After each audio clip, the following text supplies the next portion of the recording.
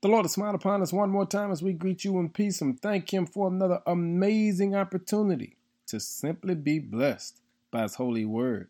Our word for the day is, it was on purpose. In Romans 11, verse 29 says, for God's gifts and His call can never be withdrawn. You were made on purpose and for purpose. You were handcrafted with great intentions by a loving Creator who has had a plan for you from the very beginning of time. Every fiber in your being knows this is true. There's a place for you, and you and I just need to be willing to walk in it. You see, the writer reminds us that we have been all gifted by the Creator, and whatever He's gifted us with, it can never be withdrawn.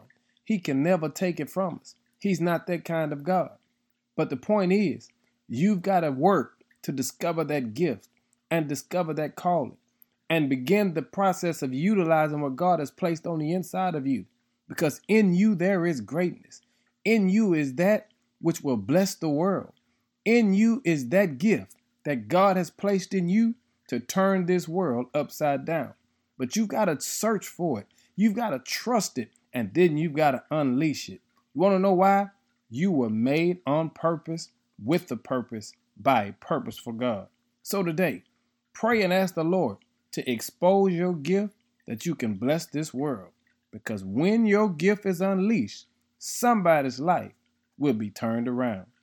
I'm telling you, you were made and created with a purpose and on purpose.